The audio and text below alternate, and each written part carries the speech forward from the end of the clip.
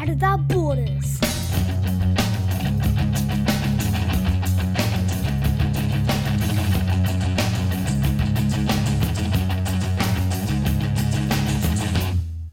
Hi, Daddy. How are you? Hi, Daddy. A dedicated dad and long-distance parent, I'm raising 2 boys in 2 countries, and in each episode I invite another dad to join me in a podcast adventure to talk about our journey as parents. We will discuss the messiness of modern dadding and the challenges of long-distance parenting. At the end of each episode, I will be checking in with psychologist and fellow dad Todd Kettner as he shares his insights into parenthood. My name is Blue, and I am a Dad Without Borders. Hello and welcome back to the show. And today I'm talking to Mike Simon, who is a London, UK based dad, and we talk about his experience of being a long distance dad. We also talk about his experiences with mental health issues and how he's overcome those to maintain a healthy body and mind. And at the end of that conversation, I have a check-in with Sean Larson, who has a PhD in counseling psychology, and he's been a therapist for over 17 years.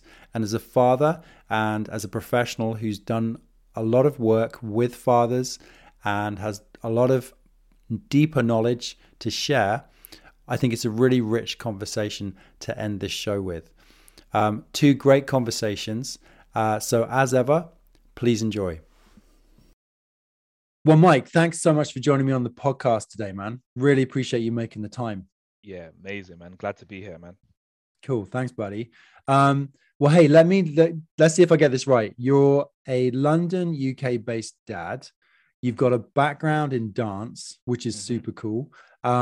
You work as a men's coach, and you're currently training to be a somatic coach, which I'm interested to hear about, as well as all the other stuff. I really want to hear about that. Your son's moved to Mallorca with his mum. So you've got some similar challenges to me, for sure, with the whole distant parent piece. Yes. So maybe let's just start with, so introduce your family, who's in the house with you in London, and how does that, where does your son in Mallorca fit in to all of that? Yeah, for sure. So in terms of kind of like your intro, that's 100% correct. Like I've got a background in dance. You know, I worked professionally as a dancer for a few years within the UK, trained in America and over here and so forth. Training to be a somatic body-oriented coach. I start that this weekend, which I'm pumped about. And obviously I can share much more about that as well. And I'm a men's coach. So, you know, I currently work with men with regards to supporting them to unlock their full potential and, you know, move forward in their life with purpose, you know, more specifically men that are overworked and kind of lacking a sense of direction, or, you know, they just need that vim, that push to move forward. That's the kind of men that, you know, who, whether, you know, we connect and they reach out to me, who I work with. So that's what I'm doing currently. And in terms of where I'm at here in London, so I'm with my partner and her son. Currently we live together. And yes, my son is in Mallorca. He moved in June after an extensive court case that went over during the pandemic time. So you've got the pandemic and you've got a court case, loads of money going out, stressful, as I'm sure you can imagine.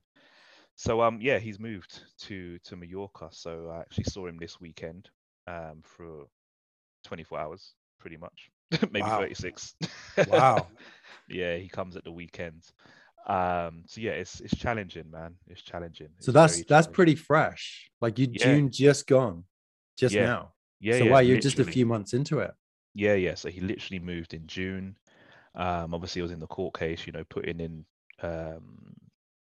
my, you know, my stance and so forth. We didn't even get to the final court hearing because of the narrative that was displayed in front of me. Speaking with my lawyer, it didn't make sense to spend another 3-4 grand to go to the final court hearing for the same outcome, you know. So it was kind of like, okay, this is how it should be now, so I have to make peace with that and just allow the universe to do what it needs to do. And however the future is, that's how the future will be. But right now, this is what it is. Yeah, tough, man. Tough. I've got so much to share on that, but yeah, we can get into it. Really, that's really, really raw. That's like Yeah. so fresh. Well, yeah, thank you for coming on. It being Hmm. such a recent thing. Um, so a question I have then, just to set it up. So you're in London, he's in Mm. Mallorca now. If he comes at weekends, how does that look? Like how regularly will he be able to come back at weekends? And how old is he? Yeah, so he's 8 next week. His birthday's on Halloween. Okay, Yeah. similar So, to my boy. yeah. Yeah. So he's 8 next week. And how it works in terms of the agreement that we have with the courts is that for the first 12 months, he comes over every 8 weeks, give or take, right? Obviously, if I'm unavailable for a particular reason, then I can't welcome him here. So there may be a shift of a week or earlier a week, but within, and that's obviously the communication with regards to his mum. But as it stands, it's every 8 weeks, and he comes here with her, and I pick him up from the designated airport, and Yeah. then he goes back. I drop him back, and he's usually here. Well, the last 2 occasions he's been here just for the weekend, because So obviously is he's still that at two nights? Does he get to do two nights or? well, yeah, Friday night, Saturday night, back on Sunday, because he's still in school. So the 8 weeks are not coinciding continuously with regards to half term and so forth, or any of like the holidays. So it's just if the 8 weeks falls on a weekend where he's obviously got school on the Monday, then he'll come like the Friday evening and then back Sunday afternoon. So it's a short amount of time. I mean, Friday evening, come back, it's late dinner time, or probably past dinner, Saturday all day. By lunchtime on Sunday, I'm getting ready to take him back to the That's airport. crazy. So it's Yeah. what's a 2 hour flight, probably? Yeah, Mallorca to 2 hour London. flight from them. Yep. So I'm just interested, not to go too into the nitty gritty, but where was the decision to do every 8 weeks at a weekend? How did we come to that decision? Yeah. How did that come about? It was back and forth, mainly kind of what I would have liked. So prior to everything, I was seeing him every 2 weeks for the weekend. He would come when he was here every 2 weeks. And I was thinking, okay, well, every month, that's maybe a bit of a reach, is a bit too much. I understand and appreciate that. So I was like, well, every 8 weeks. And that's just kind of, between his mother and I, we kind of went back and forth on that. But that's just the first part. So the agreement we've got is two parts. So this is for the first 12 months. And then after the first 12 months, which will be next year, June, um, I will be going over there to pick him up, bring him back here. He'll stay here for a few days, and then I'll drop him back to Mallorca, and then I'll just come back on the plane by myself. And I know that sounds crazy, but that came about because unfortunately, his mother was not willing to do the work in traveling with him for the second part of the agreement. And I get that to some extent, but I also don't get it to some extent, because I'm kind of like, well, you've decided to move. So now I'm going to be the one to expense and have to travel and do all of these things to see my son. I personally didn't think that's fair, but sometimes that's not how things go. And obviously, it's about remembering it's about the welfare of the child, which is something that when you go through family courts, that's what they always have, the welfare checklist and stuff. But sometimes I do feel there's quite a lot of holes in that, man. If I'm being quite honest, a lot of Yeah. things that are not taken into consideration. So yeah, that's the agreement, and all of the travel is funded by her. Right. Yeah. So all the like when you fly back in a year's time, when you're doing the flying back, she's paying for all of that. Yeah. Yeah. Yeah, she's paid, and that was me pushing back. Right. Honestly, that was me saying, well, initially she was trying to suggest that I fund the flights, and then no, let me go back, because we went back and forth with this so many times. So the initial suggestion that was made was that she'll pay the costs for me to go over there and spend time over there with him. Right. And I was like, I don't want to do that. And I'll tell you why. I used to live in that country when we were together. So there's a lot of history there, and I just didn't want to be there. Secondly, I was like, I don't want to be building a long-term relationship with my son in room 101 one time, room 505 another time, room 22 another time. Do you know what I mean? I'll be Yeah. jumping from hotel room to hotel room every couple of months. I don't want to be doing that. That's Yeah. not the life I want for my son. And I said, thirdly, there's nothing there for me. I don't need to have a relationship with my son in the country where he is. He's got family here that if I continuously go over there, when are they ever going to have the opportunity to spend time with him? Yeah, it's a good point. Yeah, Yeah. so I pushed back on all of that. And she was like, okay. So then yeah, it came to the second iteration of it where it was like, well, you pay for the flights and then I'll reimburse you. I said, no, we're not doing that either. Because I might not see that reimbursed money. So this Right. is what we're gonna do. And then I brought it to the court and they said, yeah, Mike is right. Like this is what it's gonna be. This makes sense. So Right. this is what the situation is. She every 8 weeks at the moment for the first 12 months it's funded by her. She comes over. From June, I will go over, pick him up, bring him back, spend time with him, take him back. But during those periods, they'll probably be a little bit longer because we're trying to figure out to get them over the half-term periods. Because obviously, I'm doing so Yeah. much traveling back and forth. I mean, So in a way, yeah, have you thought about, and I'm sure you have you thought about like just doing it maybe sometimes in the holidays, just having a slightly longer visit as opposed to lots of little yeah, ones? yeah, yeah. Thought about that, and I thought, you know what? Let's try this version now, and then as things go on, see whether it's just the holidays. And I feel that no, that's it, because the holidays actually it does coincide that the holidays do happen every 8 to 10 weeks. They Oh kind of yeah. Yeah. work out in that way anyway, but it just Yeah. so happens at the moment because of the lack of communication or understanding with regards to us as the parents that hasn't been communicated effectively. For instance, it's half term now, so he didn't technically need to go back on yesterday, right? He could have stayed. And I think he 100%. I think he realized that when he realized that my partner's son wasn't going to school because he's on half term, and he's like, "Oh, I'm on half term too." And he kind of gave a look at the dinner table, and I was like, "Yeah, but that's because there was no communication prior with his mother, unfortunately, Yeah. and yeah, it just hasn't been communicated effectively, and also." Because she's bringing him over, it will therefore cost her more. Obviously, if he's here longer, it means that she has to stay longer, which means that she needs to finance Right. her stay Of somewhere in a course. hotel because so there's all of those logistical, financial, practical things, which I understand. But it then obviously means that my time with my son is even more limited. So it's so technical, man. It's tough. It's really tough.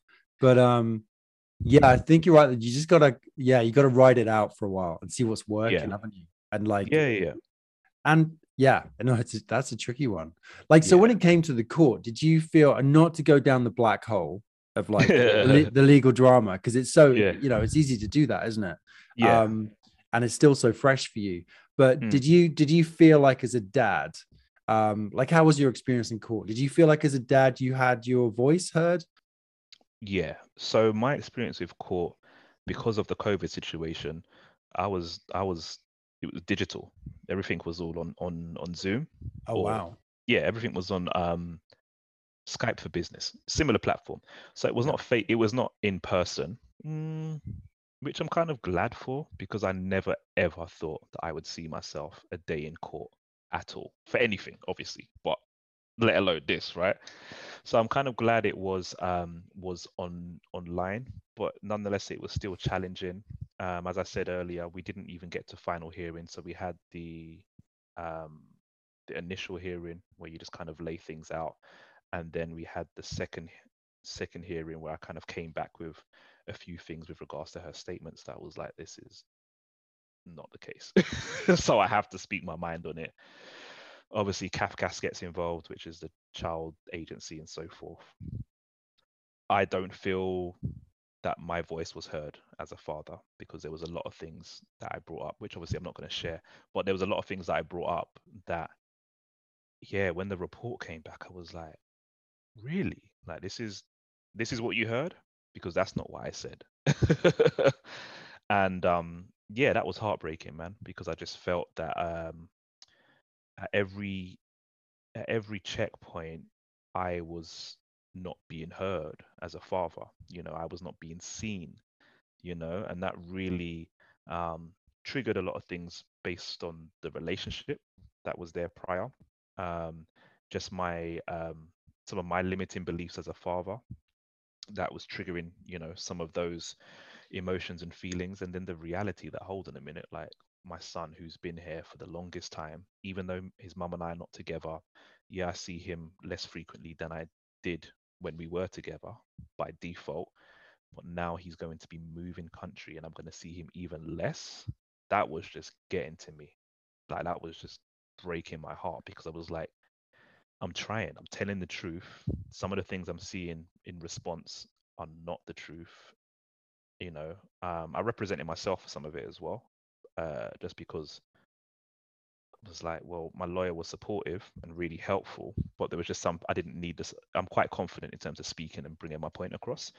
And I just found that from a financial perspective and just a practical perspective, I didn't need to have someone supporting me with the conversation. For the final hearing, if we got there, then I would have. But for the stages that I was at, the first hearing and the second, I just made loads of notes. I felt like I was back at university. I had loads of notes and sticky notes and yeah, the bundle, putting together the bundle and all of that stuff. And I was just like, this is crazy. Screenshots of messages, research that I'd done. But there was a lot of information I found out that I couldn't bring to the table because of how I found them out. Legitimately found them out, but they were not about the welfare of the child. But right. that really solidified for me anyway, the holes in the narrative that was being presented by the mother, that I felt that I was like, if I could present this would make the judge see differently. But obviously I couldn't. So I was like, well, I've done the best I can. I've got the bundle. When my son's old enough, as long as my life is spared and as long as his life is spared, if he wants to find out, he can. I can let him know because I've got everything here, So yeah, in bringing back to your question, how it went, it was really challenging, really stressful, emotionally draining, financially draining. My current partner obviously was affected as well because I'm going through it. But it's so supportive during this time. And yeah, I don't feel that my voice was heard as a dad, which is a shame because I hear it a lot from a lot of other fathers that the system, if you want to call it that, is more in favor of the mother than the father. And it's like, it shouldn't be in favor of anybody, period. Yeah. But It at should be just the least, best yeah, interest of the the child, best right? interest of the child, and taking all things into consideration. But I understand time is money. They haven't got the time. They've got so many things coming in. They just want to know, is the child going to be safe? Can the parent that the child's going to be with look after the child or other children? And that's another thing. There was other children, and my ex has got other children. So that has to be taken into consideration as well. For instance, if he was the only child, I could have gone down the route of custody. That could have been an option. But from a CAFCAS perspective and child welfare, from what I've heard, they don't like to separate siblings. So that was Right. kind of like, well, unless you want to be spending loads and loads of money to try and fight a case for a mother that is presenting herself that she's capable, which I mean, she is capable, but this is the narrative. She's capable. She can look after the child. She can look after the children. What she's got in the other country is stable or seemingly stable. Then it's kind of like the only objection that the court is seeing is that I don't want my child to go. And that's Right. not enough. Yeah. That's not enough. Tough, man. Tough. Yeah. Yeah. I mean, it's interesting because I heard from everybody here that, it's 50-50. Kids don't get taken away from parents, but they get taken away from dads. That is the reality. And it's not a reality that would happen if it was the other way around. It's how it seems. Like if you put the same story, but put the mum and the dad in the different shoes, these things don't happen, or certainly it's very rare. I would say that a kid gets taken away from a mum.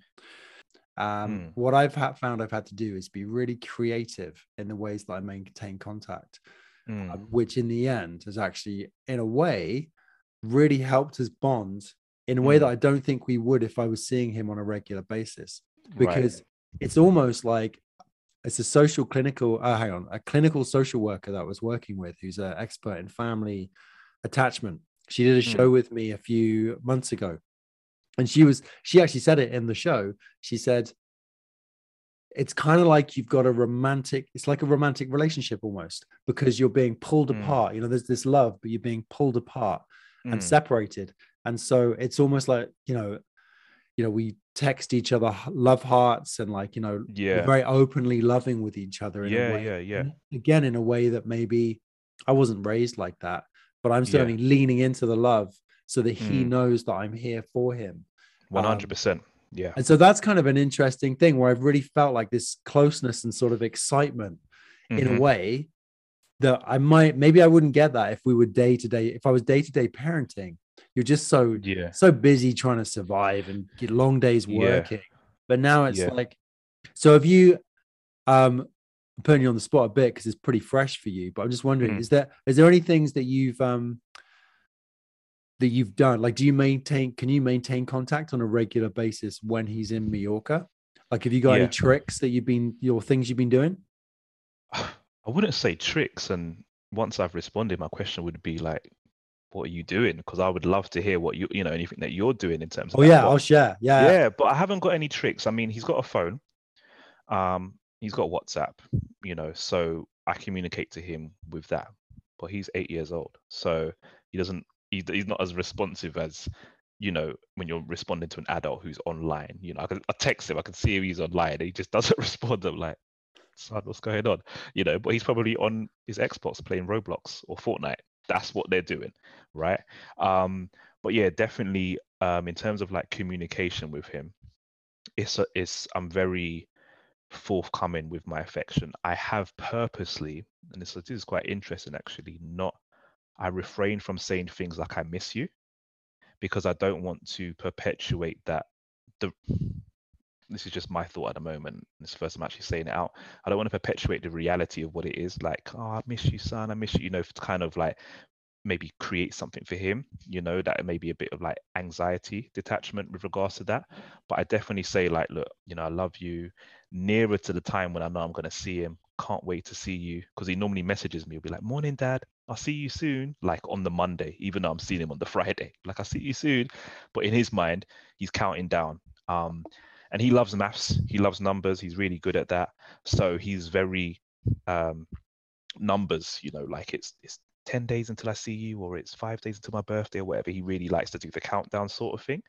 But yeah, I wouldn't say I've got any tips or tricks. I do find it challenging though, because he speaks to my partner's son regularly on the phone, because they're literally like on the Xbox after school for a lot of time, and he's on the video call, and they're both playing Xbox. So every now and then I may jump in the video and be like, "You're right, son," because I don't want to take away the time that my partner's son is developing a relationship with him as well, because he's met him, we're all close and everything like that, the blended family as you would call it. But yeah, no tips or tricks. I mean, when he left, and this broke me to the core. So when he left, I created a photo album for him to take, a physical one of some pictures, a few select pictures, and I put it in a photo album, and then I inscribed it just with some words. And then the day before he was going, he was obviously with the family and so forth. And yeah, I just took him aside and just shared a moment with him where I just broke down in tears, because I was just like, oh my God, this is actually happening. Read out the passage, and he's just looking at me. Yeah, just gave him a big hug, gave him the photo album. I said, look, when you come, even though I haven't actually done it because the time has been so tight to get things together, but I'll just print off pictures. So every time he comes, I endeavor to take as many pictures as I can, and then I'll print those off and send and just give them with him in like a little envelope that he can go and insert them back into the photo album when he reaches in Mallorca. So that's a little. So it's a bigger book. It's a Yeah, big yeah, book. it's a big book. Yeah, he Yeah. can keep just adding to it, and then when that's filled, I'll buy him another one, Yeah. for however long he is in Mallorca. It should Right. be a long-term thing, but we don't know.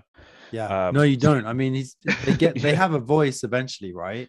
yeah, That's the thing. And I don't know. I think boys are drawn to their dads. I know I was. mm, And so for me, yeah, it's going to be interesting to see how things develop. Because yeah, he is, I can see it. He's getting more of a voice in what he wants. yeah, Um, Yeah, I can get. So here's a couple of things I did early on. So Mm. bearing in mind, well, there was a couple of appeals. So there was a back and forth. So Hmm. he kind of left twice. The first time he Oh, okay. left, I thought that was it, but then I won an appeal and he came back, and then it was a bit of a process. Mm. Um, and so what I did was I bought him a tablet. But then what I realized is with the Android tablets, it's not I didn't find it as user friendly, and I have an Apple device. So Mm. I got him like a refurbished, so it wasn't cheap, but it wasn't super expensive, a refurbished iPad Yeah. for like $200-300 or something. Um, Mm. and then I set him up with his own Apple ID, but it was you can do it as a um, family sharing. So you have Yeah. control as the parent over the Apple ID. So he can't Yeah. just buy apps and things like that. But what I liked about that was and I set up a Gmail. So he's got Yeah. himself a Gmail account. He's got he can do iMessage, and we can FaceTime as well. Yeah. So that started to, rather than have to go through his mum every time too, even though I've always said, like, she should be looking after the iPad. I don't know what the Mm. situation is. I think he has fairly free access to it, because Mm. the judgment is that he can really call me anytime he wants. Like Yeah. there's no limit there. Yeah. Yeah. Same. Yeah. So I found with him having his own FaceTime and with the Apple ID, and I can instant message. Mm. That was really good because you can do some kooky things, like you can, if you have a newer iPhone, and I've only just Mm. got this newer one, you can turn your head into a robot, or you can look like a Mm. shark. And there's kind of Yeah. fun stuff you can do like that, which is really Yeah. cool. I do find the same though. He's just now, like, I can message him sometimes and he might not respond to me for a couple days. Yeah. He's, Yeah. but I know he's seeing it. I can Yeah. see that you see it, because you can set the messages for read, so you can see when he's Yeah. read it. But that was a good thing. So the instant message was a huge thing, and the Yeah. FaceTime was a big one. So us Yeah. being able to like communicate directly to each other's devices. There's also a little function on the FaceTime or Mm. iMessage, I think, that you can do drawings. So when he's missing Mm. me, he can do a finger drawing of a heart, Yeah. or I can do things like that too. So Yeah. those are the sort of like regular daily sort of things that we can do. I also set up, because he's got a Gmail account. I ended up using Google Photos to create albums, so I can share an Oh, online album with him, which is cool, okay. because that way he just has his device and he can just flip through the pictures. I don't have to go through the printing and all that process. I'll take that one. Yeah. That's a good one. And then the other one I've done too with the photo album Yeah. is I go on and use what's it called? Snap Photo, Mm. Snapfish. Yeah. Snapfish is an online photo album. So you can upload your photos off your Drive or Google Photos. They're not that expensive at all. Mm-hmm. And it comes with a ready-made template with and you can choose all the different designs. Maybe it's a family adventure template, or it's whatever. And you can just put the photos in. And then what I do, I don't know if this works in Mallorca, because I'm in Canada, I use the what's it called again? Snapfish in the UK. So that I'm buying the book and adding all the photos here, but it then gets downloaded and gets sent in person in the UK. So it's not very expensive. I'm not sending anything internationally, but he gets this book that he can physically hold, something that's tangible, just like what you're doing. But it's kind of like a proper book. Yeah. Do Yeah. you know what I mean? Yeah. That's been a good one. So like each Okay. holiday that we have together, I make sure he's got an album from it. But you're doing a similar thing. Similar thing. Yeah. Yeah. No, I'll look into that. The Google, he's got an iPhone. And I've got all of that set up for him, but I didn't think about, like, I think he must have a Gmail. I must have set up a Gmail account, or he may have iCloud. Online photo albums are good. Yeah, but like I'll think about that as well. But yeah, we do that. As I said, photos whenever he's over. Like this weekend, took photos, and then him and my partner, somewhere in the background there was some music playing on the radio, and they were like dancing. I was like, yeah, I was just filming them, and I just send everything to him from the weekend. Yeah. So he's got that, and yeah, he does send like like little, what I send actually, little gifts or whatever, like a funny face, like, yeah, see you soon, and he just starts laughing, or I send him a funny video, or he has drawn for Father's Day, he wrote a letter to me, which nice again, broke me down. I was like, oh yeah, I could show you one that I got with him. He did a drawing of him crying and sent me that. And I was It's like, so, oh, yeah, it's so deep. I mean, we could even touch upon that. It's like for me, bro, like I'll tell you this story. So the day he left, his flight was 4 a.m. in the morning. Crazy times. No, he was up at 4 a.m. I think it was like a red eye flight, like 6 a.m. But it was 4 a.m. from Stansted, which is a distance to get to. He messaged me. Obviously, I'm restless. I can't sleep because I know he's gone now. I saw him the day before, dropped him off, and as you would say, my spirit woke up, man. I woke up at 4 a.m. Checked my phone. On my phone, I saw, what was it? A love, not love. Yeah, I think it was no, a kiss emoji and a tear emoji.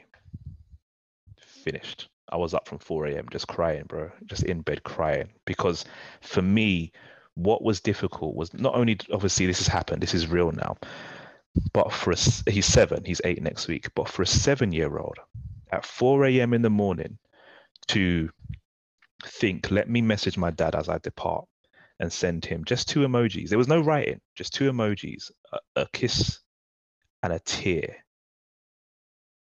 It was so small, but so profound and powerful. It just finished me, as I said, it finished me off. oh, dude, I've had a lot of them. Yeah, Ah, man. I've had a lot of them. And when Yeah, he draws it with the, because he can do the drawing thing on the face on the yeah, iMessage. When he draws a similar thing is, yeah, and or he sends pictures of, he draws me and him holding hands with a heart over it. And just things yeah, like that. You're just, I mean, you get used to it. And I think yeah. for me, is like constantly finding. So I took up skateboarding so that Mm, me and him can do that together when I'm in the UK, because I do yeah, visit him there. It's not yeah. him always coming here, Always coming over. but we can set up. I'll set up the FaceTime and I'll get on the skateboard in the basement, because we get a Yeah. lot of houses here. We have basements, so I can go Right. down Okay. there and I can. I'm not that great at it, but I can Yeah. do. We can play a game called Skate. So that's something we Mm. can do together, because it's something he's not quite into the video games so much. Oh, okay. So that's one thing. He's not, I have a bit. He Yeah. likes to be playful. We'll do Yeah. dance parties. He'll Okay. do, him and his little brother will do like do dance offs. Like one of Yeah. them will do something and the other one will copy. So Yeah. that's kind of fun. Dancing is kind of Yeah. fun. Like That's cool. and I found we'll play a song that he loves. That's another nice Mm. one too, is to create a playlist. Yeah. Like, so the songs that he hears when he's with you, maybe the music that you're into, Yeah. share that with him. Okay. You could share. I'm not really up on this, but like, there's lots of different music apps and stuff. Like, if you can share Yeah. one, you can share. I think on Spotify, I think you can do that. Like, I think Apple, you can do Yeah. that. You can share playlists with people. So that's a Yeah. really nice one to do, because then he's got music that. And we like similar music. Like, he loves a Maroon 5 song, and I'm like, yeah, I can get down with Yeah. that. It's kind of fun. And Yeah. the other thing I've been doing as well, if you can find it, if he's into reading and listening to, I got my kid into storybooks, so that when we're Mm-hmm. driving long distances, he gets really into it. So I Mm. started reading and recording myself. Reading a book. So I'll like Oh, record an okay. MP3 of one chapter. So when he's Yeah. missing me, he can Yeah. in the evening listen to me reading him a story. Oh, that's really cool, man. And Yeah. sometimes I'll do that on FaceTime with him. I'll read him a Yeah. story. Yeah. Yeah. But the other thing that's cool too, because he's doing all the schooling, and he'll be like my kid. They're the same age. Yeah. They'll be reading a bit now and practicing their reading. Yeah. Sometimes he'll just say, "Dad, can I read to you tonight?" I'll be like, "Yeah, Yeah. sure. Call back at your bedtime," and he'll just Yeah. read the story, feeling like he's with Yeah. us. You know? Feeling. Yeah. Yeah. And I've realized that because when my son, when he calls, obviously he'll be like, "Hi." Sometimes I know that he's calling because he wants to speak to my partner's son, because he just wants to play on the game. But I know he's very quick to be like, "What are you guys doing? What have you done today?" He wants to know. He wants to be involved, 100%. and it's just kind of like, okay, like I can see, and it's just about managing that, because the situation is what it is right now, son. You're in a different country, so you're not going to be able to have as much involvement as we would like. I can't just say, I'm gonna go pick you up from your mum's. You're down the Yeah, road. Like that can't happen anymore. yeah. So yeah, no, that's really cool, man. Like the There's different a good creative ways. book too. Now he's a bit older, but this Yeah. just jumped into my head, because when my boy went, he was almost 5. So he's like 4.5, like almost 5, somewhere in there. There's a book called The Invisible String. Now he is a bit older, but he might still appreciate it. It's just a story about how for a kid, no matter where they are, there's this invisible string that connects them with their parent. Oh, okay. So they're never alone. We're always with them. And he's still got that book he showed me the other day. I was like, oh, sweet. Yeah. He's still on his bookshelf. But it's just that understanding of like, you know, we're always with them. Just because they don't see us physically, spirit, you know, in a spirit sense, we're kind of we're there. Yeah. Which is why you wake up first thing in the morning and see that emoticon, because you're connected, right? Yeah, exactly. Literally just woke. I was just like up, checked my phone. I was like, whoa. Yeah, man, it was a lot. There was a lot that came out that morning. Oh man, I was crying. You're early in it. You're really early in it. I was going mad, but it was Hey, necessary. I want to say though, I think it's really cool that he's got that connection with your stepson. Yeah, like they're literally like That's it's funny. great. We was at dinner not yesterday, Saturday, and I don't know how we got onto the topic, but the stepbrothers topic came up. It's like, you're not my stepbrother. And it's like, well, yeah. And then my son was like, yeah, in 2 years you can really be my stepbrother. And I just looked at my partner. I was like, because obviously, you know, kind of like being married, I guess that makes it an official stepfather thing. And I got my son saying, yeah, in 2 years, and I'm like, yeah. Well, 2 questions. How old's your stepson? Same age. They're literally like the same age. Oh wow, amazing. Yeah, like they're like, well, my son, my biological son is a few months older, and my partner's son is like a few months apart, basically. That's cool. Yeah. And are you guys engaged? Is that what's going on here? Oh, you're not. That's why I was like, there's a nudge coming. There was a nudge. So no pressure. I just looked at my partner and just smiled. So have they known each other for a long time?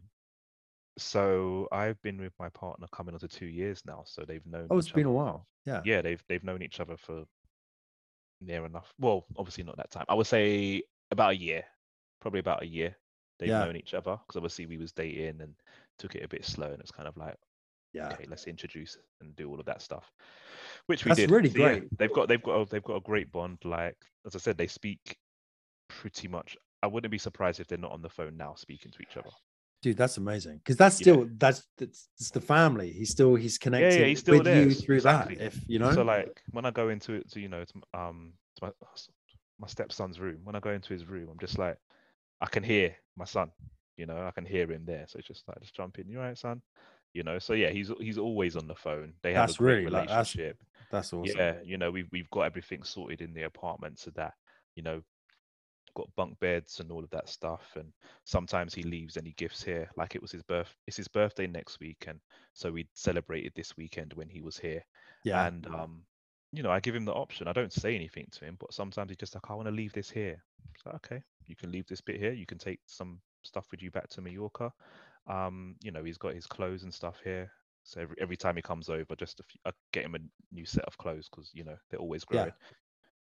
As I said, it's still raw. It's still a process for me. Maybe some occasions where I actually do go over to Mallorca, just me. Do you know what I mean? And kind of just spending that time. You know, so that's the potential there. I think that's a good because you know what I heard, actually. I'll share this with you because it's stayed with me. This is a guy that's older that I still know. I haven't seen him for a long time. But what I heard was he has a dad overseas, and he, now looking back, his issue is that his dad never made the time to go and see him where he was.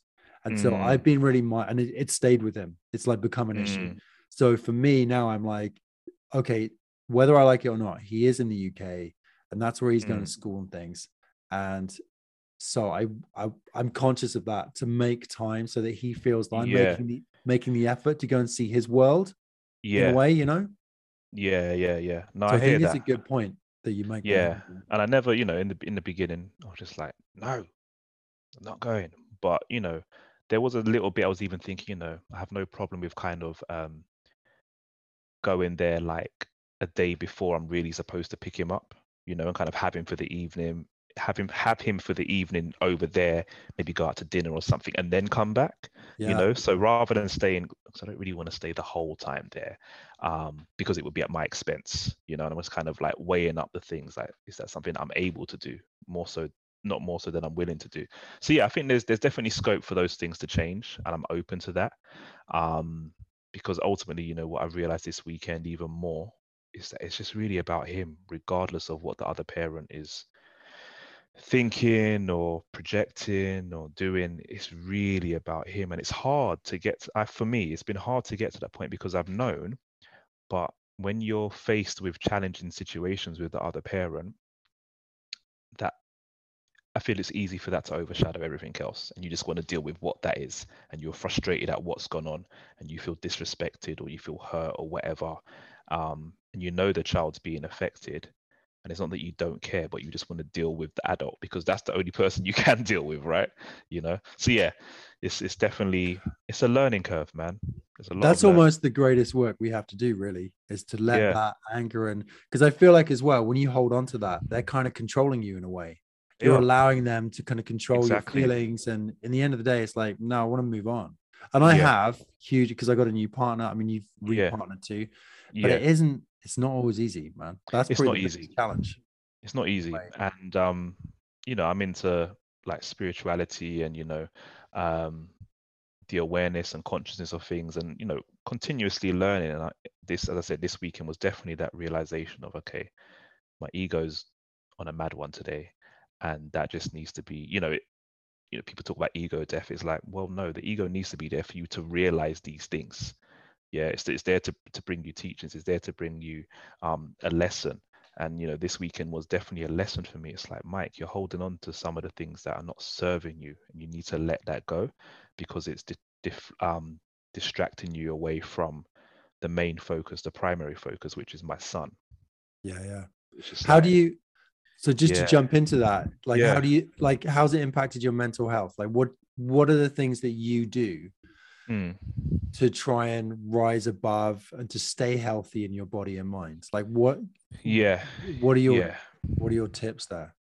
yeah. So my daily practices. So just kind of like a, a backstory. So I I had a nervous breakdown when I was in the relationship with my son's mother. I didn't know it was a nervous breakdown. I can call it that now because I have an understanding about the body, the nervous system, and how our body does shut down when we suppress certain things and we don't acknowledge the signs that are manifesting somatically within our body. So I have an understanding of that now. So I can say, yeah, I had a nervous breakdown. Before I was calling it a mental breakdown and all of these sort of things. But yeah, I lost it. Like one morning, I woke up, was getting ready for work. Um, we was living in another apartment at that time. All of us were together. I looked at the kids. Well, my son, my stepdaughter at the time, so my previous partner's daughter, but that relationship is severed now because of all the stuff that's gone on. And I looked at my then partner, and she woke up and she was like, "You're right." I said, "Nah," and I just broke down, like screaming, wailing, hyperventilating, panic attack. I curled up into a ball, into a fetal position. I just couldn't see anything. I thought I was going to die. Like my body just shut down because I'd been suppressing so much going on, so much pressure in the run up to moving, because we moved it. We used to live in Mallorca together when I was with her. So in the run up, there was a lot of obviously pressure trying to get money together. I was in a job that I didn't like. I was no longer dancing professionally because I got injured. I'm now a father of two very quickly, because my son was born. I was a stepfather in that position, identified as the man of the house, but feeling so far detached from being what I thought a strong man should be. All of these things are just on me, on me, on me, on me. But I wasn't acknowledging them. I was just going on. So yeah, I had the breakdown. And then as the obviously fast forward years later to more present time, about 12 months, 12 months ago, the whole court proceedings and stuff started happening after the conversation saying she wants to now move to Mallorca, like permanently. Um, And I said to myself, and I said to my partner, this is going to be a lot. I'm gonna fight this, because obviously I don't want my son to go. I'm objecting against it. So is the other father. And if I don't do something for myself, I'm going to have another nervous breakdown or worse. And I was looking at going to therapy for a while, but I was scared, being honest. I was scared to go. I was concerned about what other people may think.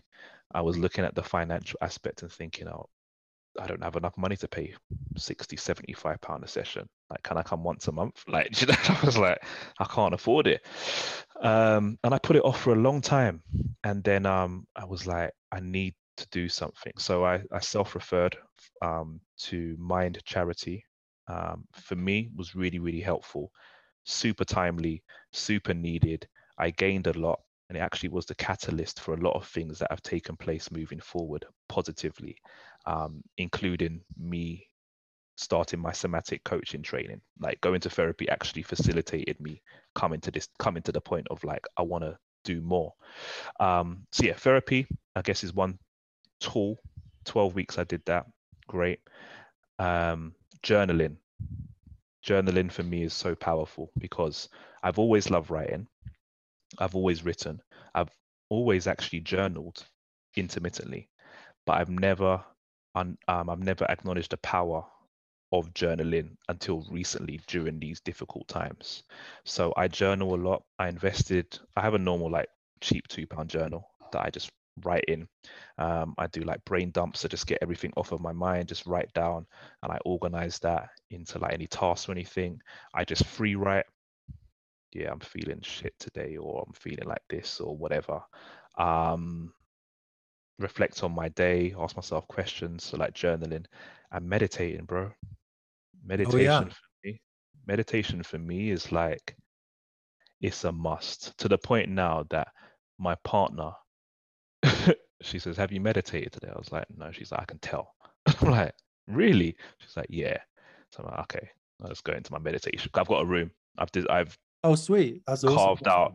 Well, it's not really a room. It's a cupboard. A space though, but you got a It's space, right?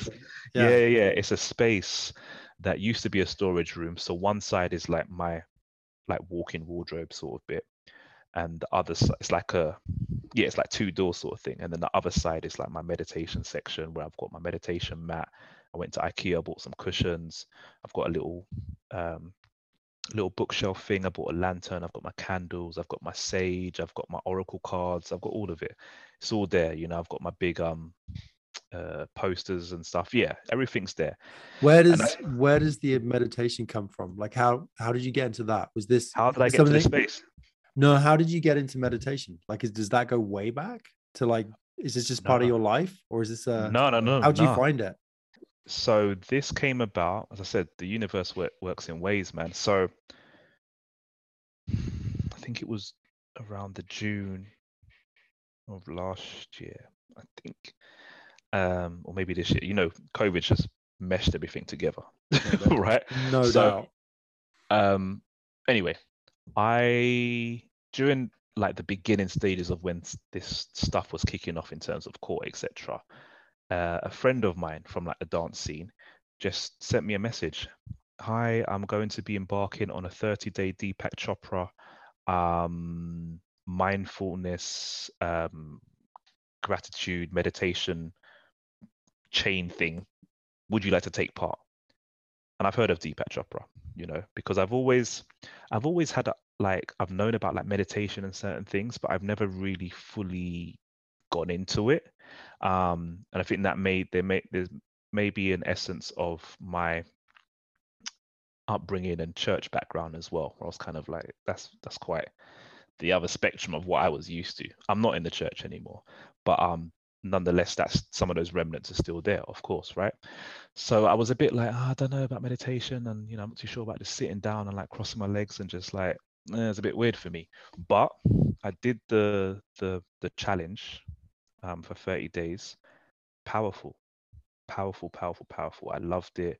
A lot of stuff came up because it was guided meditation, and then there was tasks that you were to do. and it was all about accountability. So you was all in a WhatsApp group, and you need to say, completed day one, completed day two, da da da da da. So I really enjoyed that because I've come to realize that I like challenges, I like tasks, and I like completing something, and I like seeing a finished result. It's the same with regards to my dance and choreography. A few years ago after my injury, when I got back into dance, I started taking a step back. So I'd rather create on my dancers, on my artists, and say, fly, go on stage and perform, and I'll watch, because I like seeing the end result. I like putting in the work, doing the graft, and then seeing the finished product. So for me, the meditation challenge was like working towards something. I'm accountable in the group. I'm also accountable to myself. I'm developing. And I feel that was the start of this meditation becoming a more daily practice for me. And a few YouTube University, checking things on there, finding out more information, hearing people. How social media works. You start typing in meditation, everything that comes up just starts coming your way anyway, even when you're not looking for it. And then I invested in a meditation cushion. I was like, I'm gonna start taking this a bit more seriously. I'm still very early days though, but it definitely is a practice that if I don't do it, I feel that I haven't done it.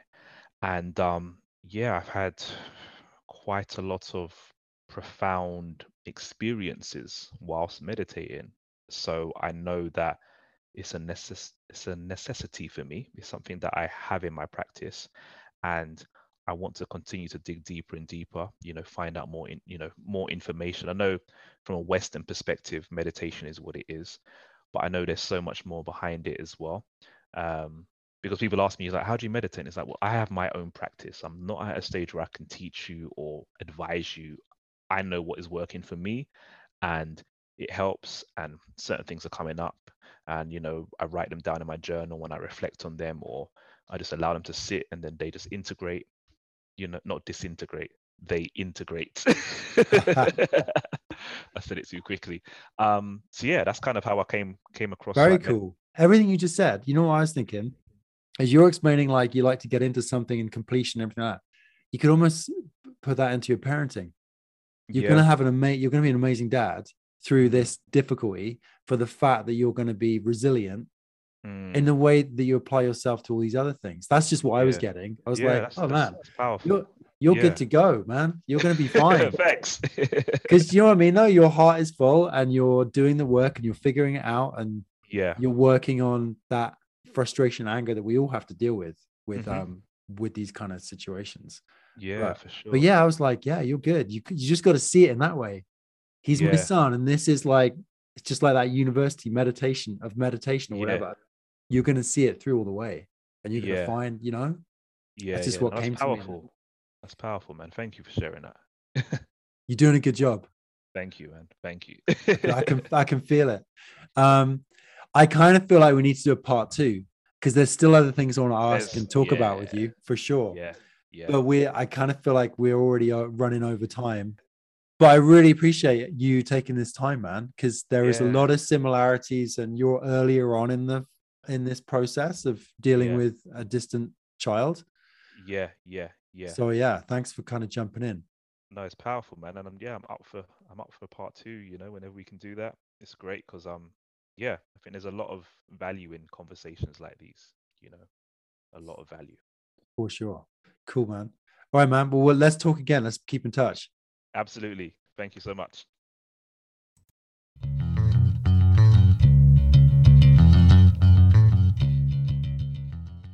And now a check-in with Sean Larson. Yeah, well, and so, like, especially when kids are really little, right? Like, attachment is it is like right in your space. But then I think as they get older, it's like holding a child and being available to a child. It doesn't necessarily need to be communicated through proximity. I mean, certainly it could be easier communicating it through proximity, but I think being more aware of the goals of what you're trying to achieve, especially around an attachment relationship, which is to be viewed as available, and so that if they need you, they can contact you, right? And they're able to get in touch with you, which, as you identified, like needing to be really rigid around those times is so important, because you're not just somebody who's down the block, and they know that. And so it's more like, well, he does what he says he's going to do, so he's available to me. Like, I think there's more emphasis put on those times that you do have and that you have set up. And so I think it is possible. It it's also, being aware of the child's need. I'm just thinking, that that every 8 weeks flying for 2 days is stuck in my head now, because I'm just so curious about it. Because how old's the child? Do you know? Yeah. Same age as my boys. He's 8 years old, and he just went in Okay. June. Yeah, and that would be something that I feel like, um, there. Be aware that an 8-year-old's brain is very much in the moment, right? Meaning that, the way that they, like, if you ask an 8-year-old, like, how was your week? What you're probably going to get, is a very brief description of some event, but flavored through the moment, right? Because that's where 8-year-olds' brains are. It's like when a kid comes home from school and you're like, "How was your day?" And they're like, either it was horrible or it was amazing. What they're usually more likely describing is how they're feeling right now. Like, they could have had Oh, a really good interesting. day Yeah. and then get in a fight with a friend on the way home, and then you're like, "Well, how was your day?" And you're like, "Today was the worst," because that's just how kids generalize it. And I bring that in before I say this next comment, just because, I would say being very open and having conversations with that child about what they need and what they view, because it can be easy to be like, well, this is my right and this is my relationship, and it is, but it's also both of yours. And part of being available is also, showing that you're emotionally reflective and showing that you're seeing their experiences and that you're safe, but also doing it with that bigger grain of salt thing, where if they've spent their whole week hanging out with their friends there, and they're really connected with what's going on with mom, when you ask something about, like, hey, would you like to come out here or not, like, there are ways you could phrase it where their brain's like, well, this is what I know right now and it's more comfortable, so probably not. Um, so it does get really challenging, but I think being open and sitting with it with them long enough to kind of get a sense of how they feel, and then looking for those points of sadness or anxiety and kind of peeling on those. Like, I think that's kind of a healthier way to go about that discussion of, like, yeah, it's really hard for me not to see you, but it's also a lot for you to give up your friends and get on a plane. Like, I know that's probably uncomfortable, and every kid's going to manage it different. I think it's more about reflexivity, availability, and transparency, if I were to give 3 buzzwords to it. Yeah, interesting. Yeah, I find that one thing I've seen a shift happen at the age of 8, and your boy's 9, right? So Yeah. so they're not too far apart. I've noticed now there's a shift to the friends. The friends are becoming a bigger part of his life. And I mean that in terms of like, Dad, I want to go to the skate park, or I want to go bike with you. Now it's like, can we meet up with his buddy Otis or whatever, and go and meet with him? And if we go down to the skate park together, if there's any other kids there, he pretty quickly latches onto them now. And that's a new thing in the last probably year. In the last year, that shifted. And I've been Yeah. getting a little bit of sadness around that, if I'm honest. You're like, oh man, it's kind of happening. Wow, he's off now. Well, it's funny, you mentioned friends, because friends change so much too at that age also, because I think, there are kind of these 3 stages of friendships in childhood. When you look at when kids, like, lose a whole friend group, it's usually related to kind of these years. But those first kind of 6 or 7 years, it's like, whoever my family's friends with, like, will be friends with. Like, you'll hang out with the people that your parents put in front of you, and you have no issues with that. But then as you kind of get to that next stage where you move out from yourself a little bit, and you're starting to realize that, like, you do stuff in the world, and the world's a little bigger than just your family. Boys, like, between that kind of like 7 or 8 and up to like 11 or 12, 13, maybe a little later sometimes for boys, but they end up being friends with people who do the same stuff with them, essentially, right? And so they peel off of the friends who aren't doing the same thing in the moment. And then it's going to shift again when they get into teenage years, where you're so desperately trying to identify yourself. And this is where, parents end up really struggling with the strength of their relationship sometimes, because there's this really healthy drive, right, in those teenage years of, like, I want to matter to society. And that's the point of teenage years is starting to learn how to live as an individual, autonomous human in society. And so because of that, your brain all of a sudden gets so fixated on evaluation and who I am. And so you move from we're friends because we do the same stuff to we're friends because we are the same person kind of in adolescence, right? They're looking to subgroup their identity a little bit, which is it's so tough because that drive is so strong in teenage years, right? Like if I were to hang out with my friends at the pub here and be like, hey guys, why don't we go around the table and rank ourselves by popularity? Like they'd all be like, this is why you don't get invited to stuff, Sean. Like that's the stupidest thing I've heard. But if I ask like any teenager ever in my office, hey, can you rank your school based on popularity? And if you think back to being a teenager, like every teen in my office could be like, yeah, I could probably write that list. And even if they didn't want to write that list, they could write that list. But for most of them, there'd be almost this excitement to it, right? Because that peer evaluation becomes so important. And that's really hard for parents because you're like, but I love you. Isn't that enough? And it's not going to be for teenagers. It's so hard. Then is like when we talk about attachment concerns and relationships in teenage years, because really you're just trying to load them up, and put a lot of money in the bank. And you can still connect with the child throughout teenage years and build those relationships, but it is going to be really different because they're so driven for that peer evaluation, right? Like one negative text and they're like, my life is over. And you're like, what are you talking about? Like, we've got a super safe, happy life here. I don't understand. And it's just devastating, right? Well, so that you're saying that happens around 13, 14, that shift.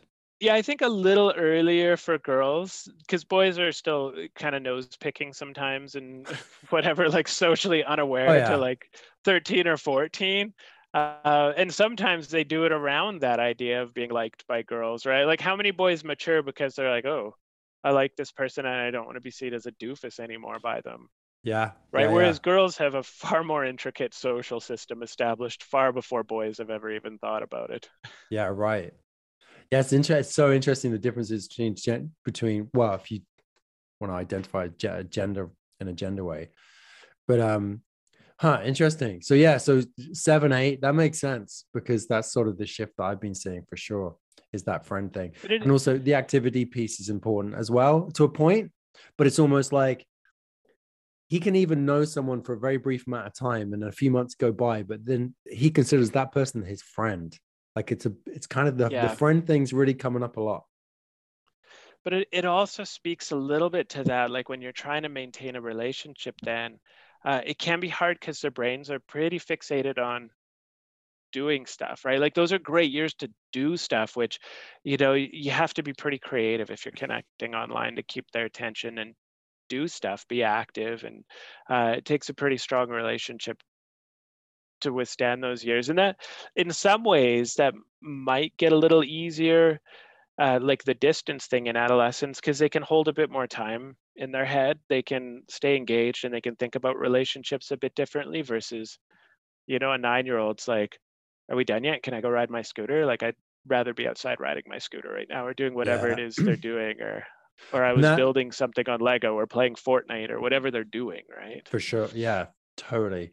And yeah, I've had to be quite creative with, and I was saying that to Mike about, you know, I took up skateboarding so we can play the game of Skate together on FaceTime. We can play.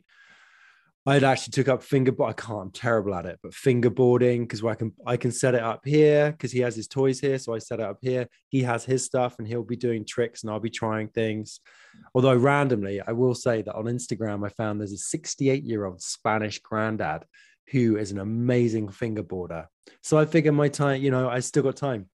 But that's where. Well, and despite what you think about video games, like video games, because you can connect and you can be in each other's ear and talking while you're doing something parallel, like that may also be a place to like just have a Minecraft world, or even if they're getting into other games, like just play with them on an online network and then you're talking, you're connecting, you're there, right? I've been thinking about that because it's not my scene at all, but I thought it. And the interesting thing was too, is Mike was saying that almost any given day when the boys aren't at school, because his stepson is about the same age, he's like, I can walk in the room and I can almost bet you that my son is playing the game with his stepson, the two boys playing it.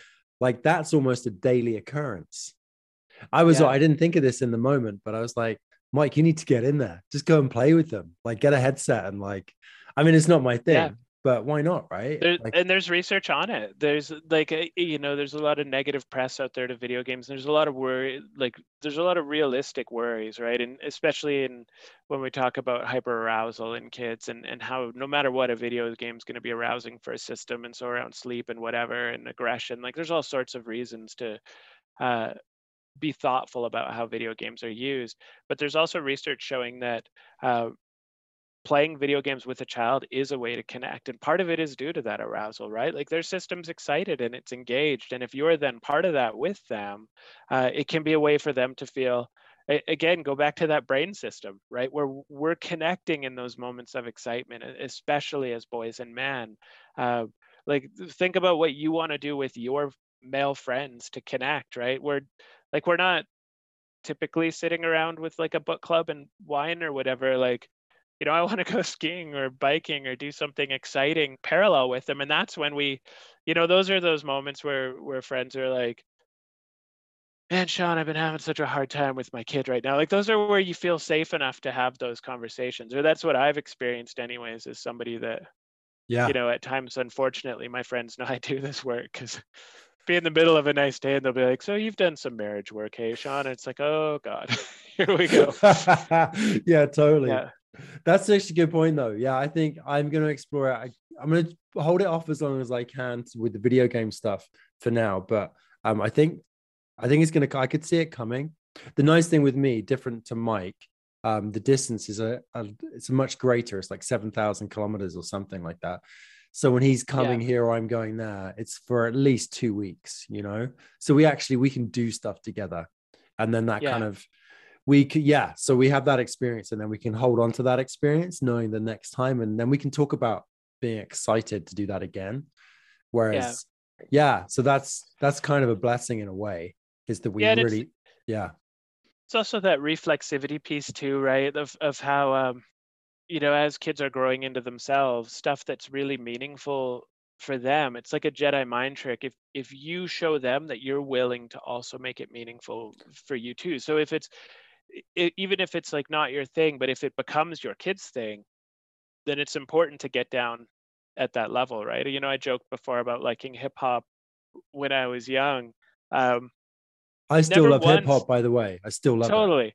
Well, never once were my parents like, um, tell me about why you like this music that you're listening to, right? And because of that, like I always felt a little embarrassed about the music that I was listening to at this deeper level. But I do remember a couple conversations with adults that were close in my life, especially when I was like getting into like scratch DJing and that at like 15 or 16, where they seemed genuinely interested. And there aren't a lot of interactions with adults I remember now that I'm way older than that. But I can remember those interactions and the people who had them with me because it was so meaningfully for me. And so I think when you're willing to get down and say this is important to you, and so you're okay, like, and that's what you're saying to kids is like there's a reason you like this thing. You're not stupid for liking Call of Duty or Fortnite or whatever it is. Um, and I think when we do sit with kids on it, also from a parenting side, we end up having a little more money in the bank to say like, yeah, I get it, it's really fun, there's a lot of exciting stuff going on. But have you noticed that if you've played for a little bit long, like it becomes really hard to shut your brain off? Like maybe we can work on that. Like you're going to get a lot farther with that if they're like, oh yeah, this is somebody who speaks that language too, or understands at least a little bit of that language, versus if you're just, he hates my music or he hates video games. He doesn't get it, man. Like that kind of a thing doesn't.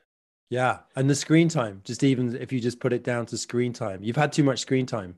People want to shut that down, which makes sense. But yeah, I really Yeah, like that. totally. That's a really It's good for me too to think about that because I'm very physical. But yeah, if he's getting into the games, although strangely, I think he got into Fortnite for a bit and then he's just, yeah, just maybe it's not his thing. Maybe that'll be a good Yeah. thing for me. Yeah, I've had to get into them. It was I had to get into some video games a few years ago. The first, I have a broken ankle now, so I'm back in a cast on the exact same leg that 2 years ago. I remember 2 years ago Halloween giving out candy with a cast on too, so it's like deja vu for me now being back in a cast. But at that time when I had my foot operated on, again, from not growing up in kooky lifestyle stuff at the BMX, at the skate park, came off the BMX and broke my foot that time. This time was mountain biking. But I remember at that time, because I was getting surgery and it was a pretty big injury to my foot, doctors were like, yeah, you're going to be off your foot for like quite a while. I can't remember exactly how long. It was like 6 weeks. I couldn't put any weight on the thing. And so I remember talking to like one of my clients and being like, I don't know what I'm going to do. Like, what video games do you think would be good for a middle-aged man? Because I didn't like know anything about it. And so I got into like a few video games at the time. And I've just kind of slowly played a few now. Like I'd still, if I have a couple hours, I'm more like a 10 or 15 minute video gamer where I'm like, oh yeah, I'll go do that for a little bit. Yeah. But if I have time, I'm still getting out on a bike or whatever. But here I am again with a broken foot or Damn, broken ankle man. this time. That sucks. There's a lesson in there somewhere. Yeah, be better at stuff. Yeah. Cool. Well, hey, that was some really good feedback. Actually, I really appreciate that. I think Mike would appreciate it too.